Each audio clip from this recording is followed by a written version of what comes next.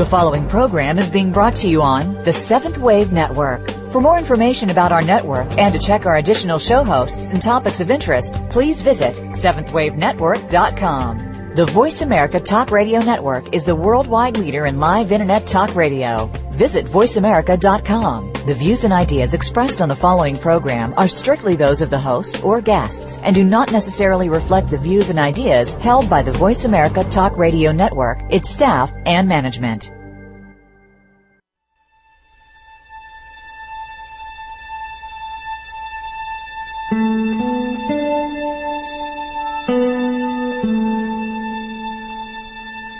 Good afternoon, and welcome to Authentic Living with Andrea Matthews. Over the next hour, you'll learn how to see your true self in the midst of life's twists and turns. You'll be challenged to think outside of the box when it comes to the mysteries of life. Now, here's your host, Andrea Matthews. Good afternoon, and welcome to the Authentic Living Show. Last week, we talked to Andrew Solomon about differentness. And we're going to continue that topic today as we explore what it means to an individual to be different. One of the complaints clinicians commonly hear from clients is this feeling they carry of being alien in their families of origin. This would not be true if differentness were accepted, even celebrated by family.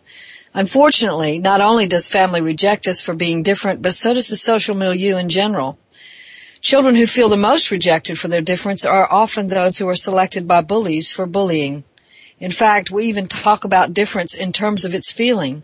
Feeling different has become a way of describing that feeling of rejection. But what if feeling different could simply mean celebrating me? It is fascinating that, at least in America, we formulated a country out of the need for freedom to be different, and then we set out to obliterate difference entirely. Let's talk about that today.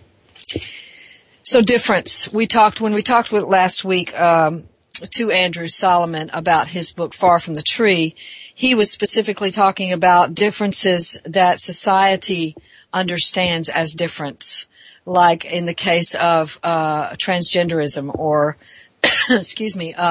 or autism or Down syndrome or even criminal activity.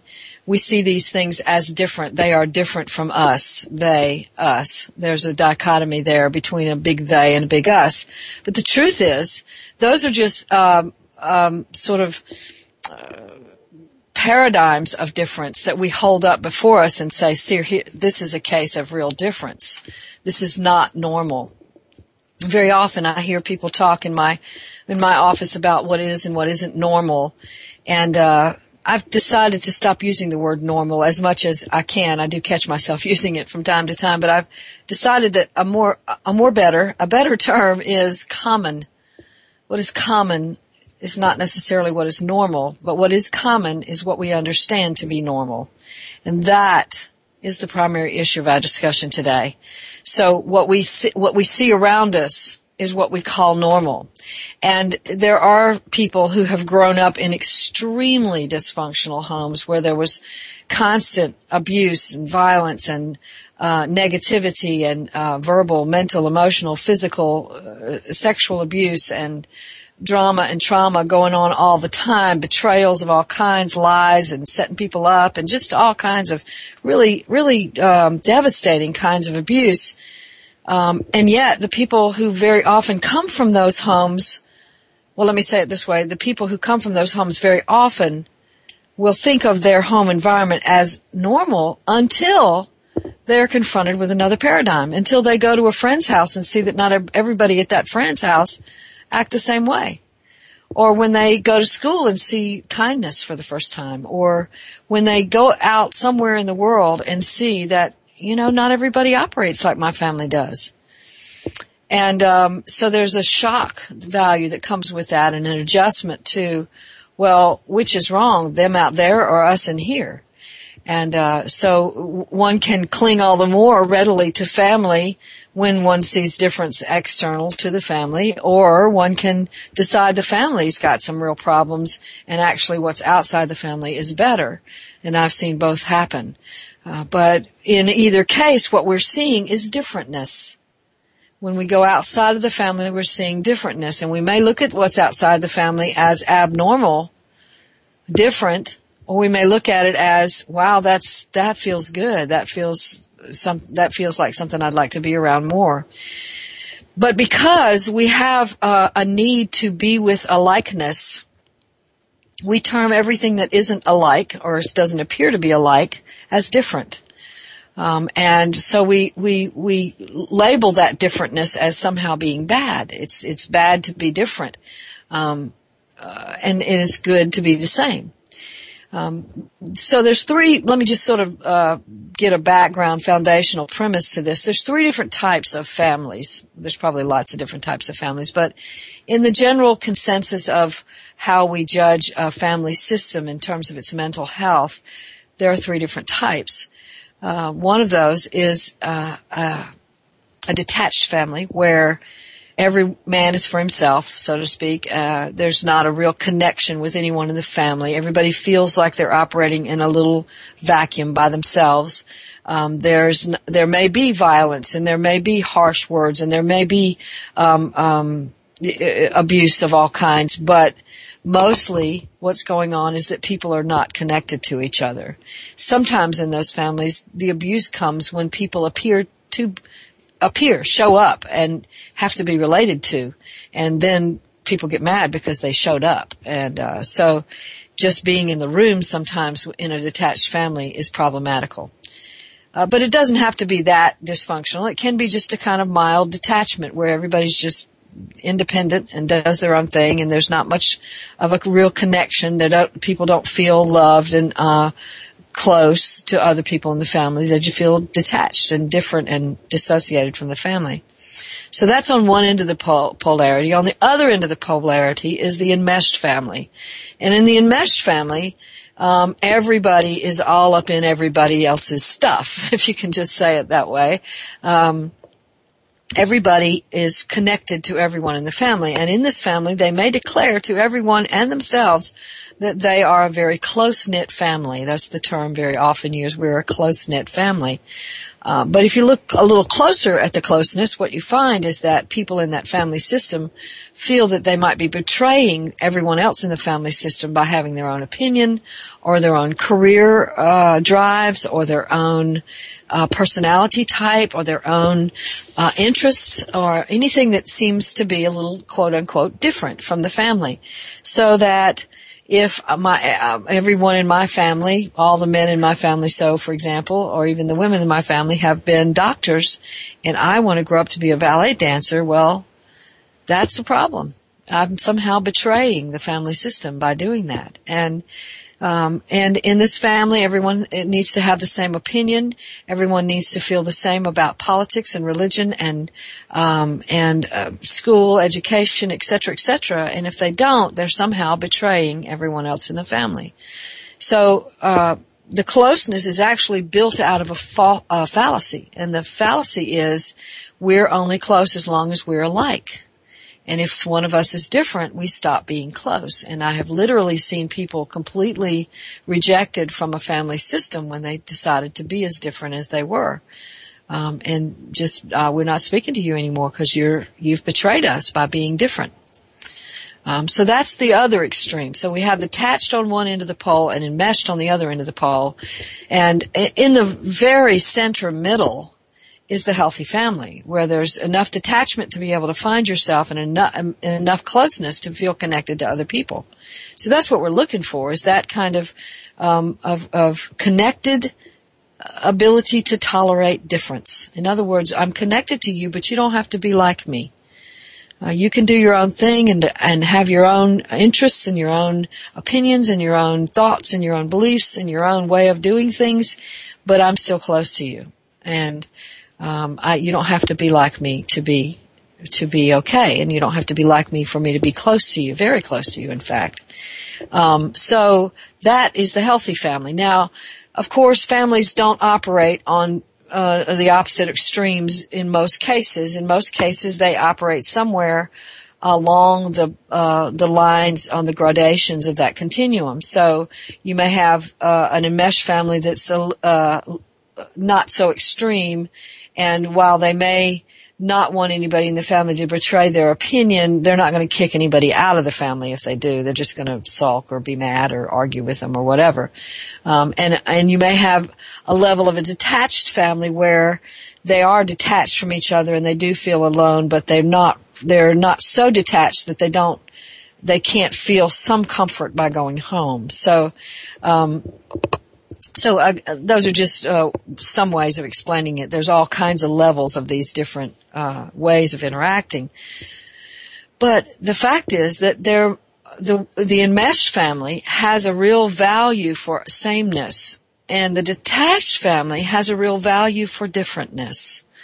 And that's not the only thing they value, of course, but that is one of those things that's very different in those extreme polarities, is that if you're different in a detached family, well, that's okay, because we don't care anyway. You're not connected to us, and it's all right for you to be different.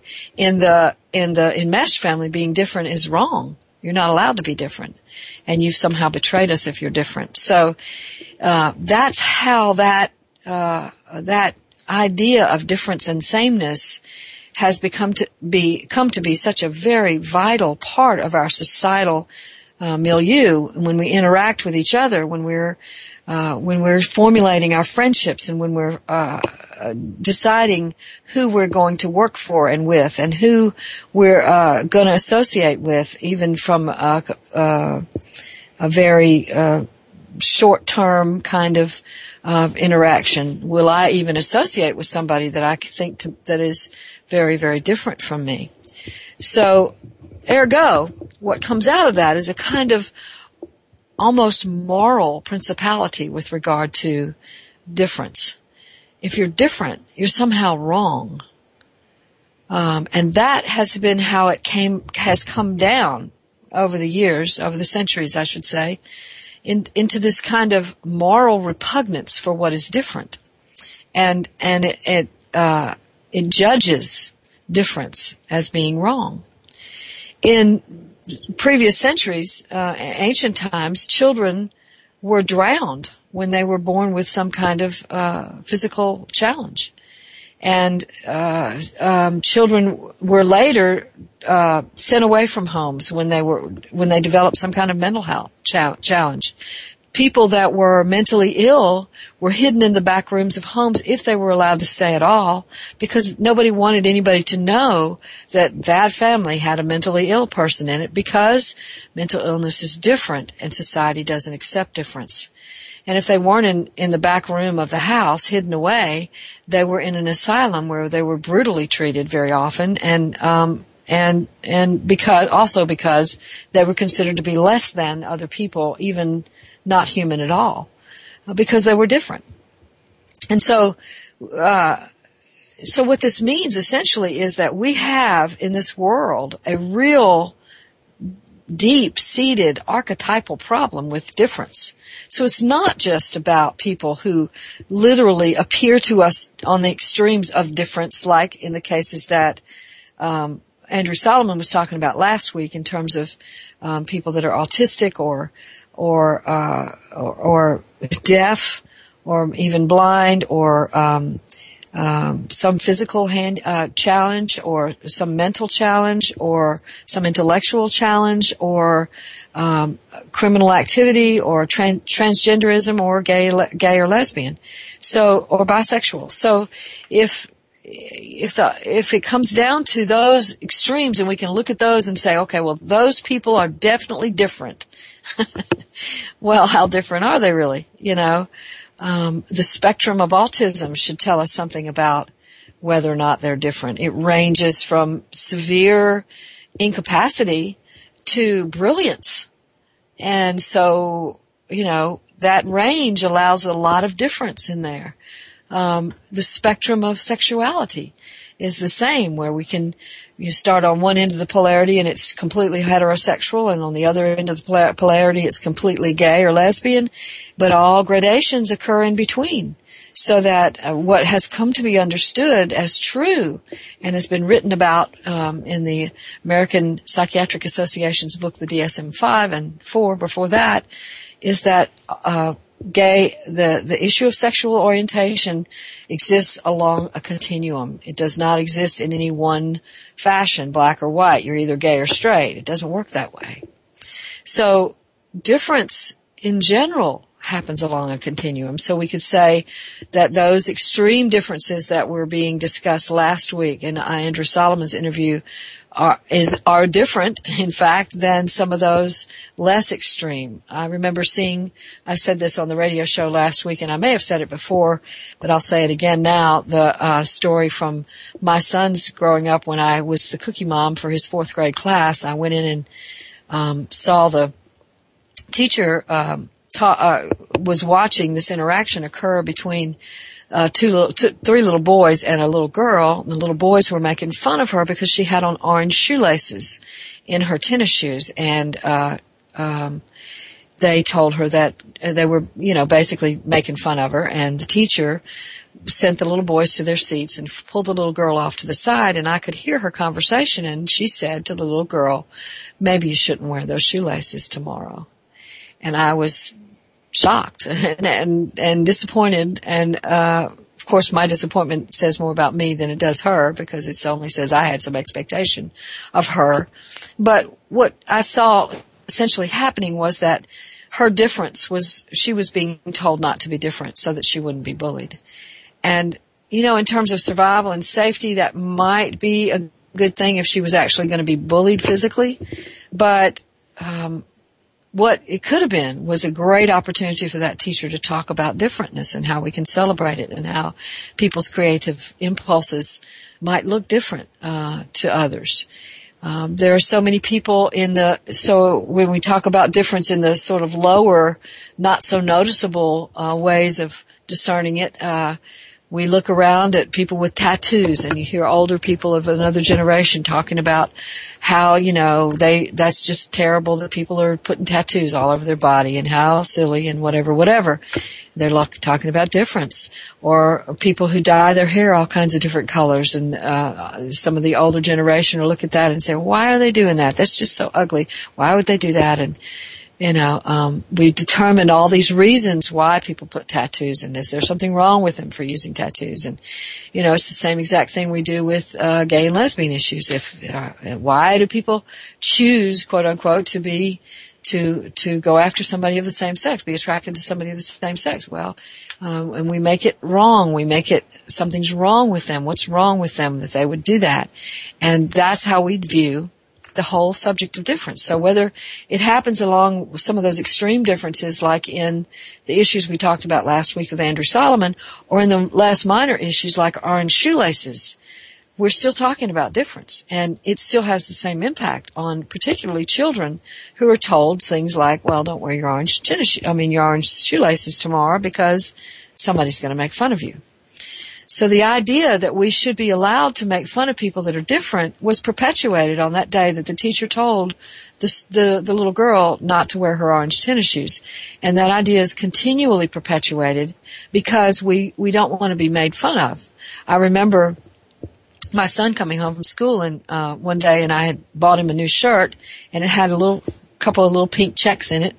And he was like, "I'm not wearing that shirt, Mom. It's gay." I'm like, "Really? Should I hang it in the closet with the other shirts? Maybe bad things will be happening in there if I do that at night, because the idea that he was going to get made fun of by wearing that shirt.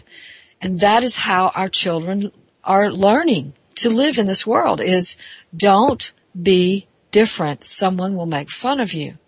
And so that's why it's so imperative for us as teachers and parents and even children to realize that difference is supposed to be celebrated. It is my difference that makes me who I am. It is my difference from you that makes me an individual. If I'm the same as you, then where do I stop and you begin? We don't know that. And that is the primary issue.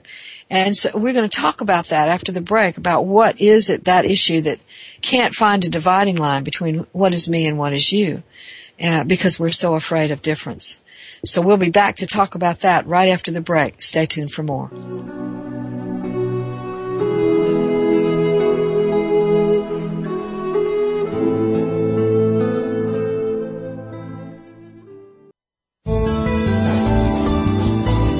Voice America 7th Wave Channel.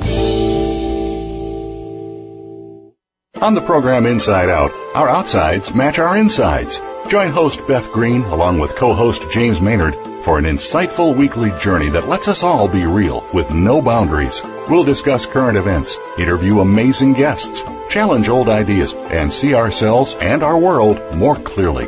It's about you as much as us. So you're invited to call in, write in, and most of all, tune in.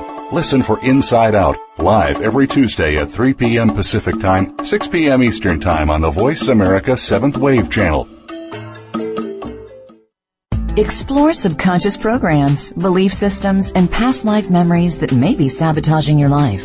Join host Dorian Light on her show, All About You, as she helps you to shift, change, and heal your life. Each week, Dorian does a light session using psychic energetics and the language of light to energetically shift and clear negative patterns you have stored regarding that week's topics. Step into the realm of infinite possibilities for your life. All About You airs live Wednesdays at 8 p.m. Eastern Time, 5 p.m. Pacific on 7th Wave.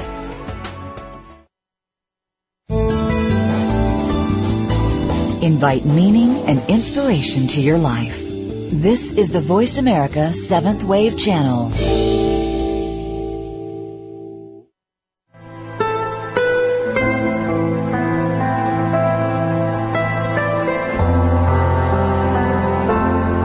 You're listening to Authentic Living with Andrea Matthews.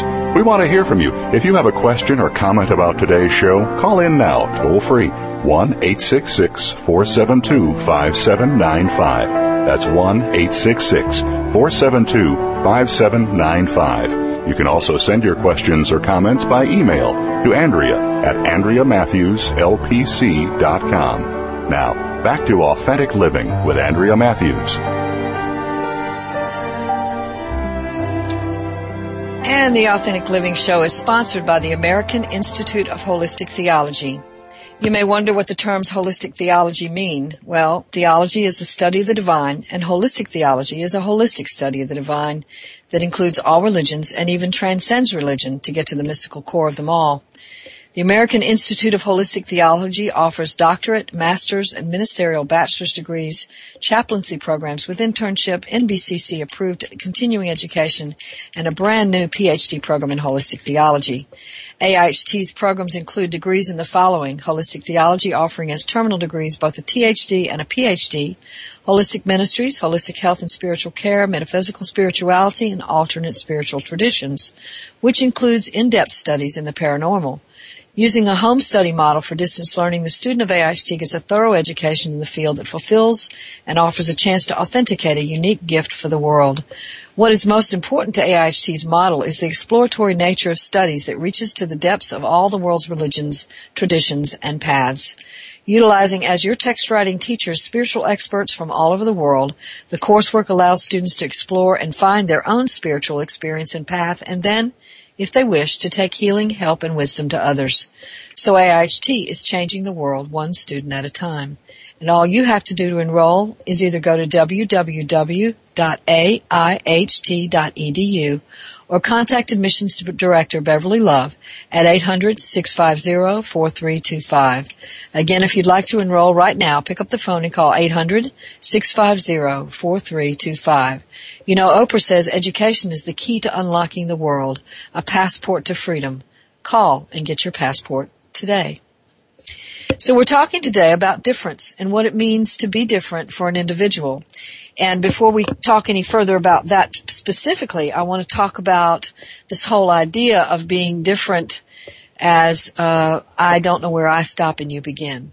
So if I'm different from you, then I know where I stop and you begin, except in the area of my difference, where I might be able to say, you think I'm bad for being different, therefore I think I'm bad for being different. Therefore, I don't know where I stop and you begin.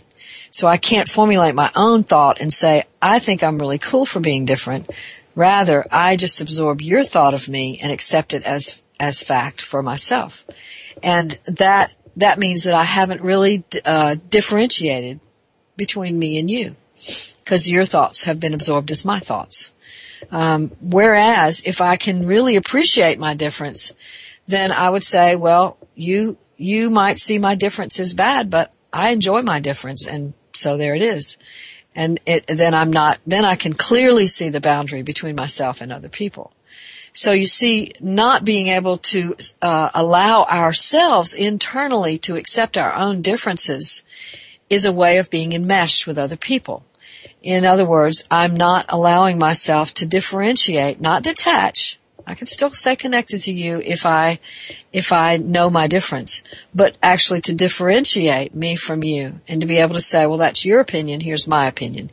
This is how you see my difference, this is how I see my difference. I don't have to accept your opinion of my difference. I can really live into my own opinion of my difference. So that piece right there is huge. And it starts way early, when we're infants. That idea that we don't know the difference between ourselves and other people.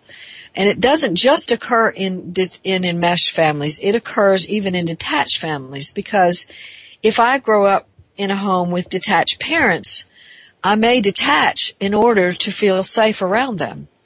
And I may detach as a way of them reflecting onto me that this is what I should do, and I just absorb that carte blanche and identify with it. Well, that's just what we do in our family. And so there's not really an ability for me to look inside and see my own needs for a connection, because I've identified as detached. Why? Because that's what my family does. So you see, I haven't really differentiated myself from my world. I've just been the same as them, because that's how I'll survive in this family. But not only that, it's how I've identified. So in order for us to really be different, and really appreciate our different, we have to be willing to differentiate and come to terms with what we think about our difference. Now, that's a little bit difficult sometimes, because we have absorbed so much of what society thinks and what family thinks and what friends thought about who we are and about how we present. And so if somebody says, "You're fat," but I don't look in the mirror and see myself as fat, I start looking for the fat. Now I know that word is not politically correct, and I'm glad it's not, but it is a word that's thrown around a lot in our high schools and grammar schools. So if somebody says to a child that child is fat, and that child is not going to say, "No, I'm not," although they might say that verbally, they're going to go home that night and start looking for the fat that the other person saw. Why? Because it's difficult for them to separate me from you.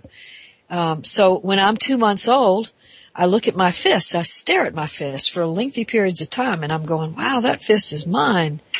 And a few months later, I reach out and I grab a rattle and I stick the rattle in my mouth and I go, wow, that rattle is also mine. And what I mean when I say mine is not that the rattle belongs to me, that Mommy and Daddy bought it for me, but rather that it's a part of me. That rattle is me and that fist is me. And I don't know the difference yet. And over a little while of time, I'm going to be able to begin to see that the rattle is not me, but the fist is still me. And so that's a journey we're on in all kinds of areas in our lives, that we are trying to discern me from not me. And some of people that I know and you know are 60, 70, 80 years old and still haven't made that distinction. What is me and what isn't me? Because they're so absorbed in what other people are thinking of them that they live their lives and choose their daily routines based entirely on what other people will think if they don't. So, or what they imagine other people will think if they don't. So this whole thing of difference is huge. It's huge in our psychology. As a matter of fact, I would say it's one of the biggest things we have to overcome in our psychology. So, feeling different has become, like I said in the introduction, a way of describing feeling rejected. But actually, and the reason it has is because the word different in that sense, feeling different, is pejorative. It is not acceptable to be different. I'm feeling very different means I'm feeling rejected for my difference. Instead of I'm feeling very different, meaning I'm really enjoying and appreciating my uniqueness. So so when I've worked with people who come from families where their difference is pointed out to them and criticized and mocked and made fun of and even abused. And those children believe that being different is wrong. And what they've learned to do is either put it away so that even they don't know it, or hide it from the family members so they won't be made fun of. And so that's what we do. That's why we have so many people in the closet with regard to their sexual orientation. And still, even to this day, have many people in the closet, because there's still a lot of rejection going on, even though some states are beginning to pass laws that say that gays and lesbians can get married, even though, the federal government has, stated that it's unconstitutional for a state to say that a person people can't get married. People of the same sex can't get married, but still, there's a lot of criticism and a lot of people not coming out. Still, there are children being kicked out of their homes, literally put on the streets because they're gay, lesbian, bisexual, or transgendered. So, this thing of difference really is very obvious in that arena, in the arena of sexual orientation. It's also very obvious in terms of, like I said, transgenderism, where it's a gender issue. It's also very obvious when it comes to physical, mental, emotional, or behavioral challenge. And so we can look at those as examples of difference and say, I'm not going to be like those people, because people make fun of them. We see people on the street in, say like a wheelchair, and we say, oh, let's don't look at them because they feel different, and we don't want to make them feel different. Well, they are different, and we all are different. Everyone's difference is different from everybody else's difference. And, that whole psychology is one that we've based huge amounts of our behavior on. So what does it feel like for an individual to grow up in a home where he or she is different? That person feels either very sad and depressed that they cannot be accepted for who they are, or they just join in with everybody else. And once they've joined in with everybody else, what they've essentially done is betray themselves. So either I betray you and lose you, or I betray me and lose me.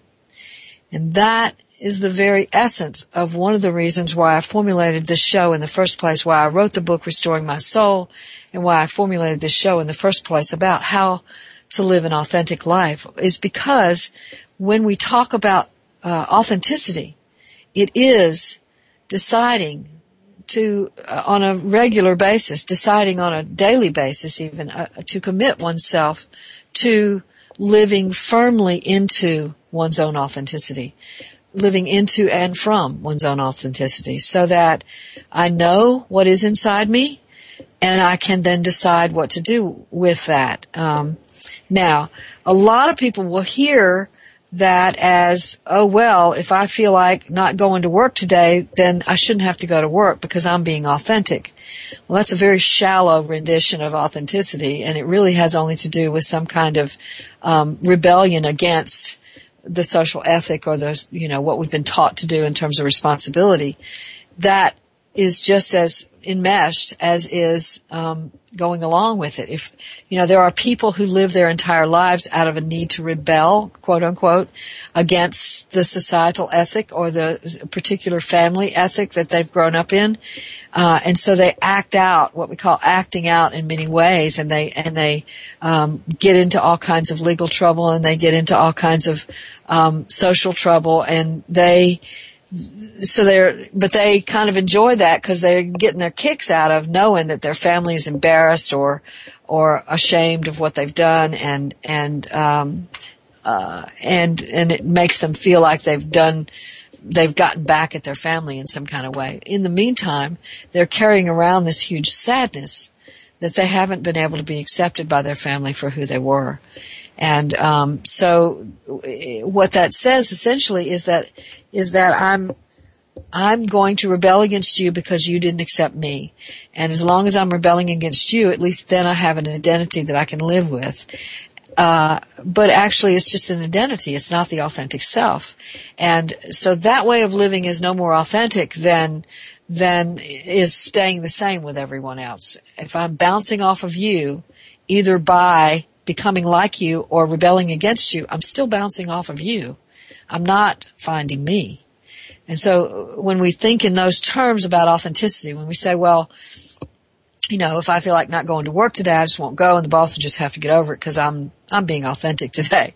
Well, there's probably consequences to that choice, A, and B, that's not authenticity. That's some kind of rebellion. Okay, so I want to be really clear that that's not what I'm talking about when I talk about authenticity. What I'm talking about when I'm talking about authenticity is getting down to the essential core of who I am.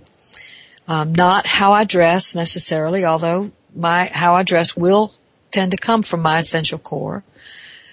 So it doesn't start externally and move internally. It starts internally and moves out externally. So the way I dress will come from what I see today, what I feel today about myself, how I want to present today, how I want to be in color, how certain colors make me feel, how certain clothes make me feel, how certain clothes make me walk, or things like that. So it'll be me feeling good in the clothes, not me trying to impress you with my clothes. Okay, so, and again, I want to be clear, I'm not trying to say that you should never dress up to go to an interview.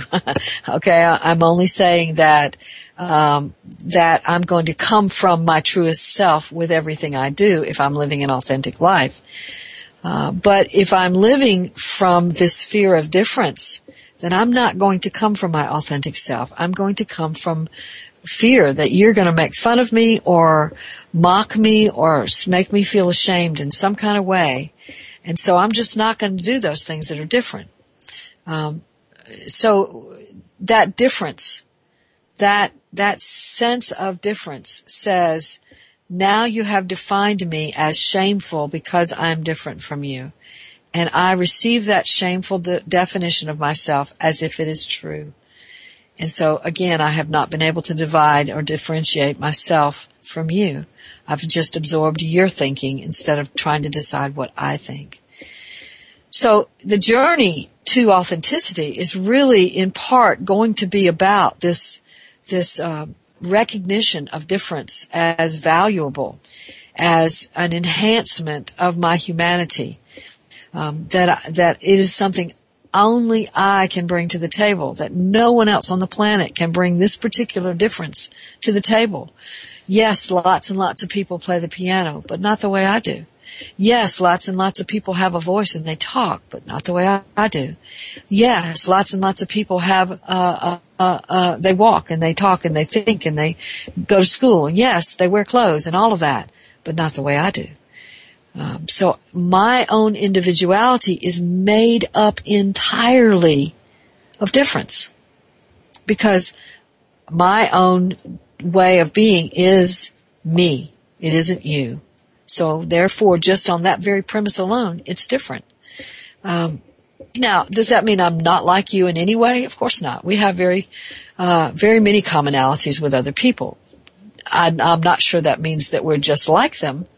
But I do think we can share those things and we can understand those things. So if you and I both come from the same religion, then you and I will both have the same religion speak when it comes to understanding our version of God. Okay, that's all right. We can understand that. Does that mean we pray the same way? Does that mean that internally we see God, that whatever divine we worship, in the same way? Not necessarily.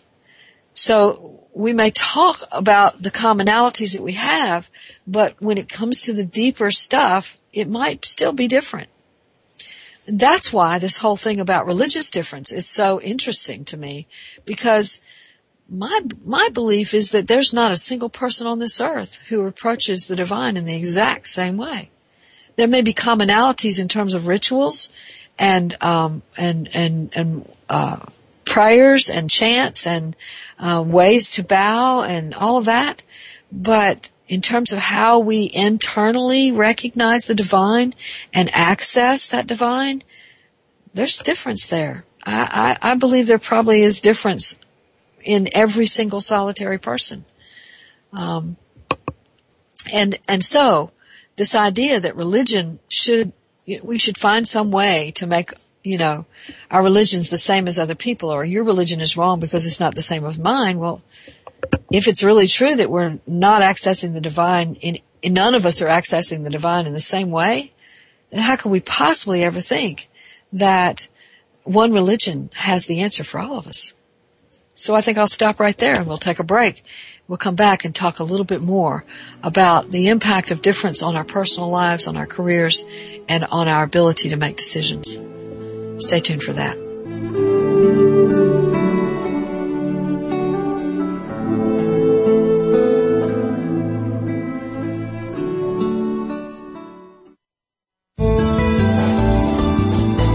This is the Voice America 7th Wave Channel. How can you make holistic healthcare work for you? When you are in search of wholeness, it's time to listen to Mind, Body, Spirit, Living a Holistic Life with host Renee David Alkali. Here you will find cutting-edge information that approaches the human being as a biochemical, individual, whole person, rather than as a set of isolated symptoms. Learn how it all comes together on Mind, Body, Spirit, Living a Holistic Life. Live every Wednesday at 11 a.m. Eastern Time, 8 a.m. Pacific on 7th Wave. Are you looking for better sex? Learn how to have the best sex of your life when you join Ellen Etoff and her program, Ecstatica, the way to an erotic, ecstatic love life. You'll explore every aspect of love, sex, and intimacy, and discover new realms of possibility, including the spiritual dimensions of sex. It's an adults-only world with guest experts sharing valuable tips and techniques, and so much more. Cultivate the powerful energies of sexuality and an undefended heart. Listen and join in live every Wednesday at 4 p.m. Pacific, 7 p.m. Eastern on the Voice America 7th Wave Channel.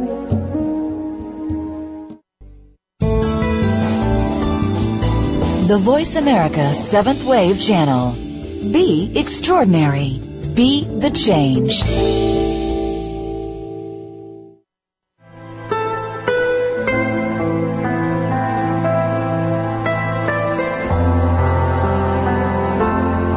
You're listening to Authentic Living with Andrea Matthews. We want to hear from you. If you have a question or comment about today's show, call in now, toll free, 1-866-472-5795. That's 1-866-472-5795. You can also send your questions or comments by email to Andrea at AndreaMatthewsLPC.com. Now, back to Authentic Living with Andrea Matthews. And we're back talking today about differentness and what that means in terms of our lives and what it means in terms of how we can see ourselves as individuals and as authentic beings. And what we said we would do just before the break was we were going to talk in this last segment about how this idea of difference impacts our choices on a daily basis and our careers and our ability to maintain authenticity. So let's talk about career real simply. Very often I work with people who have reached a sort of life crisis and they've decided that they're going to change careers. And the reason they're making that decision is because they chose a career based upon the role that they grew up in. So, for example, if I grew up in a home where I was made into the chief caregiver for my alcoholic or mentally ill parents, and I was told that was told verbally or non-verbally or both that was my job to take care of my parents, then I might grow up in a quote-unquote psychological caretaking role in which I believe that's the only way I can interact with people. So I might go into the nursing field or even into the counseling field or to some field where I see myself, social work, somewhere where I see myself as a caregiver. And eventually I might burn out. And what burnout means is that I have given so much of what isn't true that I no longer know what is. That's what burnout really is. So I've given out of obligation. I've given out of my role. I've given because that's what I should do in order to not feel bad or feel ashamed. I've given because it seems like the only thing left to do. I've given because it's the safe thing to do, but I haven't given because it's real in me to do. And eventually the untrue becomes apparent. And what becomes even more apparent, and what is true is that I have a longing to do something entirely different. So I might decide to be an artist, or I might decide that I want to go back to school and go into engineering, or it could be, it's very different for different people. But that idea of career can very often come from our role. How I see myself as a child may be the career I pick as an adult. And then we burn out and we say, nah, that's not it. It's not it. So I think it's very interesting in terms of our educational system that we pretty much insist that by the time someone's 18 years old, they should know what they want to do for the rest of their lives. Especially given the fact that many 18-year-olds are still living into a role they were assigned as children. I think that's kind of an unfair thing. I think it's truer to say, and this is an old statistic that I heard a long time ago, so I don't know whether it's still true or not, but once upon a time it was true that there were the average rate of career changes, not job changes, career changes was 4 in a lifetime. 4 career changes. And that was the average. That's a lot. Now, this was back in 2000 that this was out, but so I don't know what it is today. But the thing is that this whole idea that we should know what we want to do when we grow up, when we're not even grown up, is an interesting idea. And it has to do with this idea of difference, that if you don't know what to do, then you're somehow different, and you should be ashamed that you don't know what to do. And you should have already figured that out, and gosh, what's wrong with you?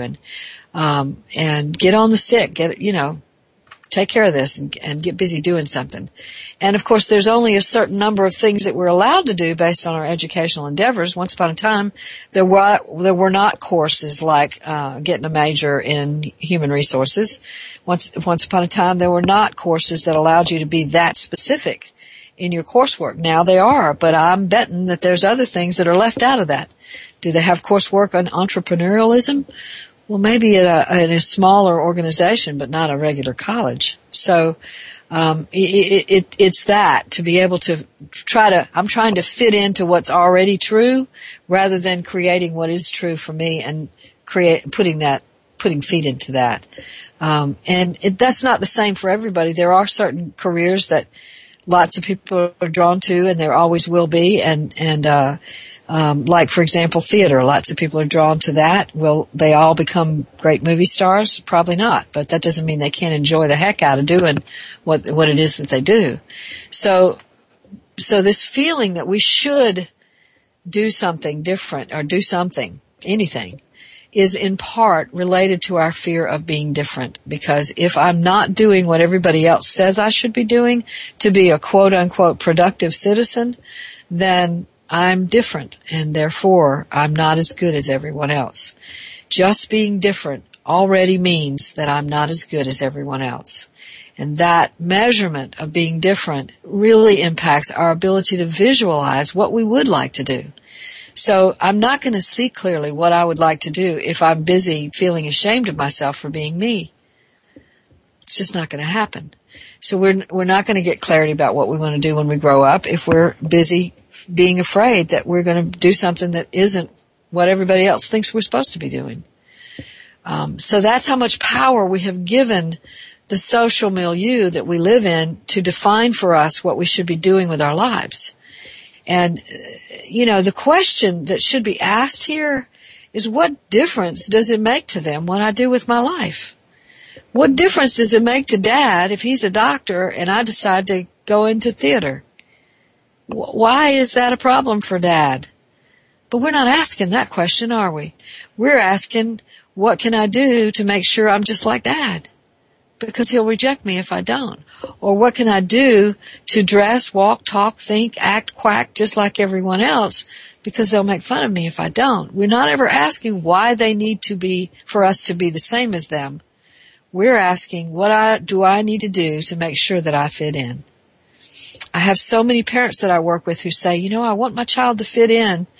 And, well, I don't want my child to be bullied, and I don't want my child to be made fun of, but fit in? I'm not so sure that's that would be the highest calling for my child. I'm not sure that's it. And maybe it is, but I'm sure not going to be saying this is the first thing I want you to do. So it's that ability to be able to stand inside ourselves and say, okay, I am different, and you might not like that, but here's the thing. The people that can like me and love me as different as I am, those are my people. The people who can't like me and love me as different as I am, they're not my people. They're just not my people. And does that mean I'm rejecting them? No, it just means we're probably not going to connect. That's all it means. We're probably not going to really deeply connect. We're not going to probably hang out with each other a whole lot because they're not going to want me to be who I am. And I'm going to need to be who I am. So when we turn it around in the same way that, we've asked what we need to do to protect ourselves from bullies. And so many times what we're teaching our children is what they should do if they get bullied. We're teaching them, how to avoid getting bullied. And, we're trying to do the same thing we did with rape for so many years. We tried to teach the victims or the potential victims how to avoid getting raped. What we didn't do was try to teach the rapists how not to rape. We don't teach the bullies how not to bully. And we're not teaching people who make fun of differentness how not to make fun of differentness. Okay? And there's a whole other program in that by itself, and we're not going to go there today. But the idea is that if we're going to really begin to be able to celebrate differentness, and I don't mean tolerate differentness, I mean celebrate differentness. If we're going to be able to do that, we have to be able to ask that question. Why does the bully bully? Why does the rapist rape? Why does the violent person become violent? Why does Dad need me to be just like him? Why does Mom need me to be just like her? Why does my church need me to be just like them? Why does society need for me to be just like it?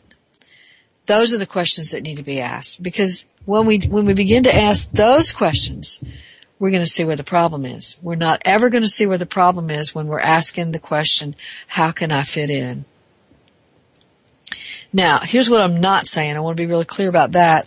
I'm not saying that we should just have a terminal case of uniqueness.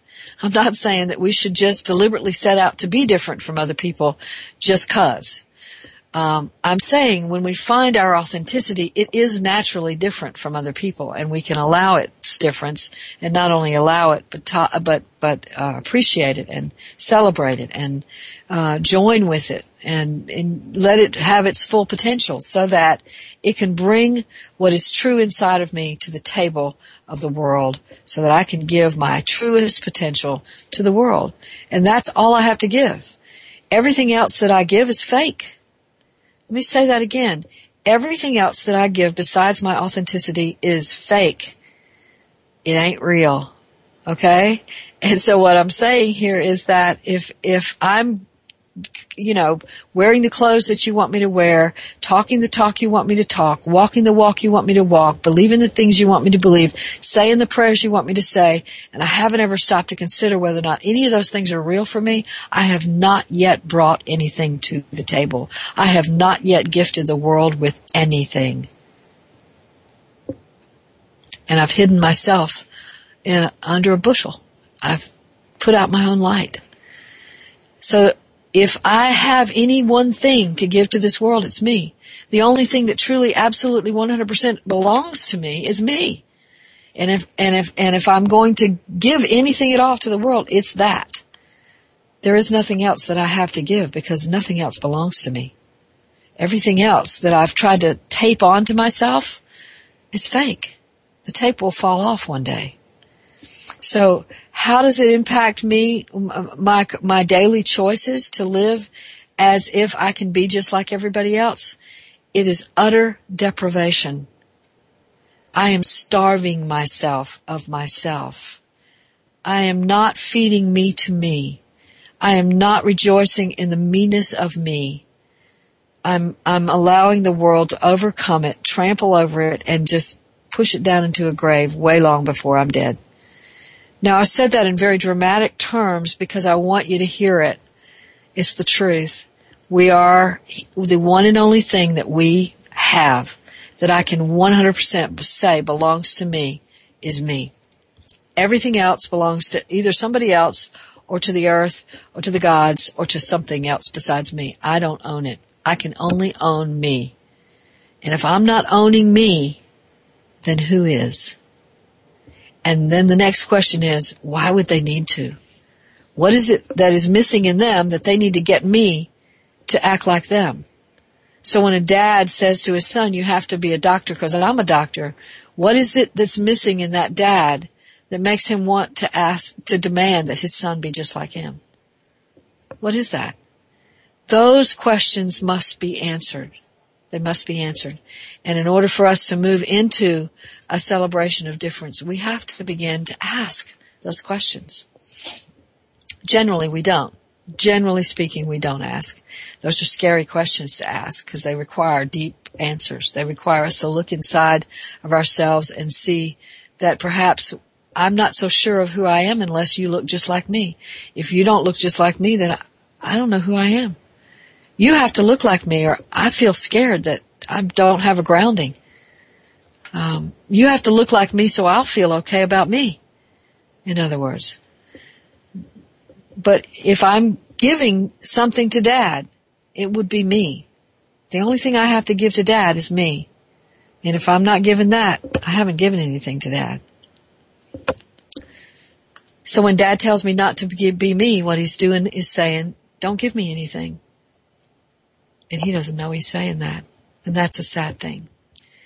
So this whole thing of difference is huge in terms of our capacity to appreciate and understand our own authentic spirituality, which is going to be the topic of our discussion next week. Next Wednesday at 1 p.m. Pacific, 4 p.m. Eastern, we'll be talking about authentic spirituality. Yours, mine, ours. Be here for that. And remember, your job, should you choose to accept it, is to give birth to yourself.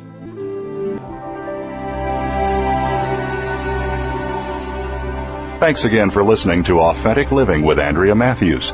Join us again next Wednesday afternoon at 1 p.m. Pacific, 4 p.m. Eastern Time, here on the Seventh Wave Network. We'll talk again next week.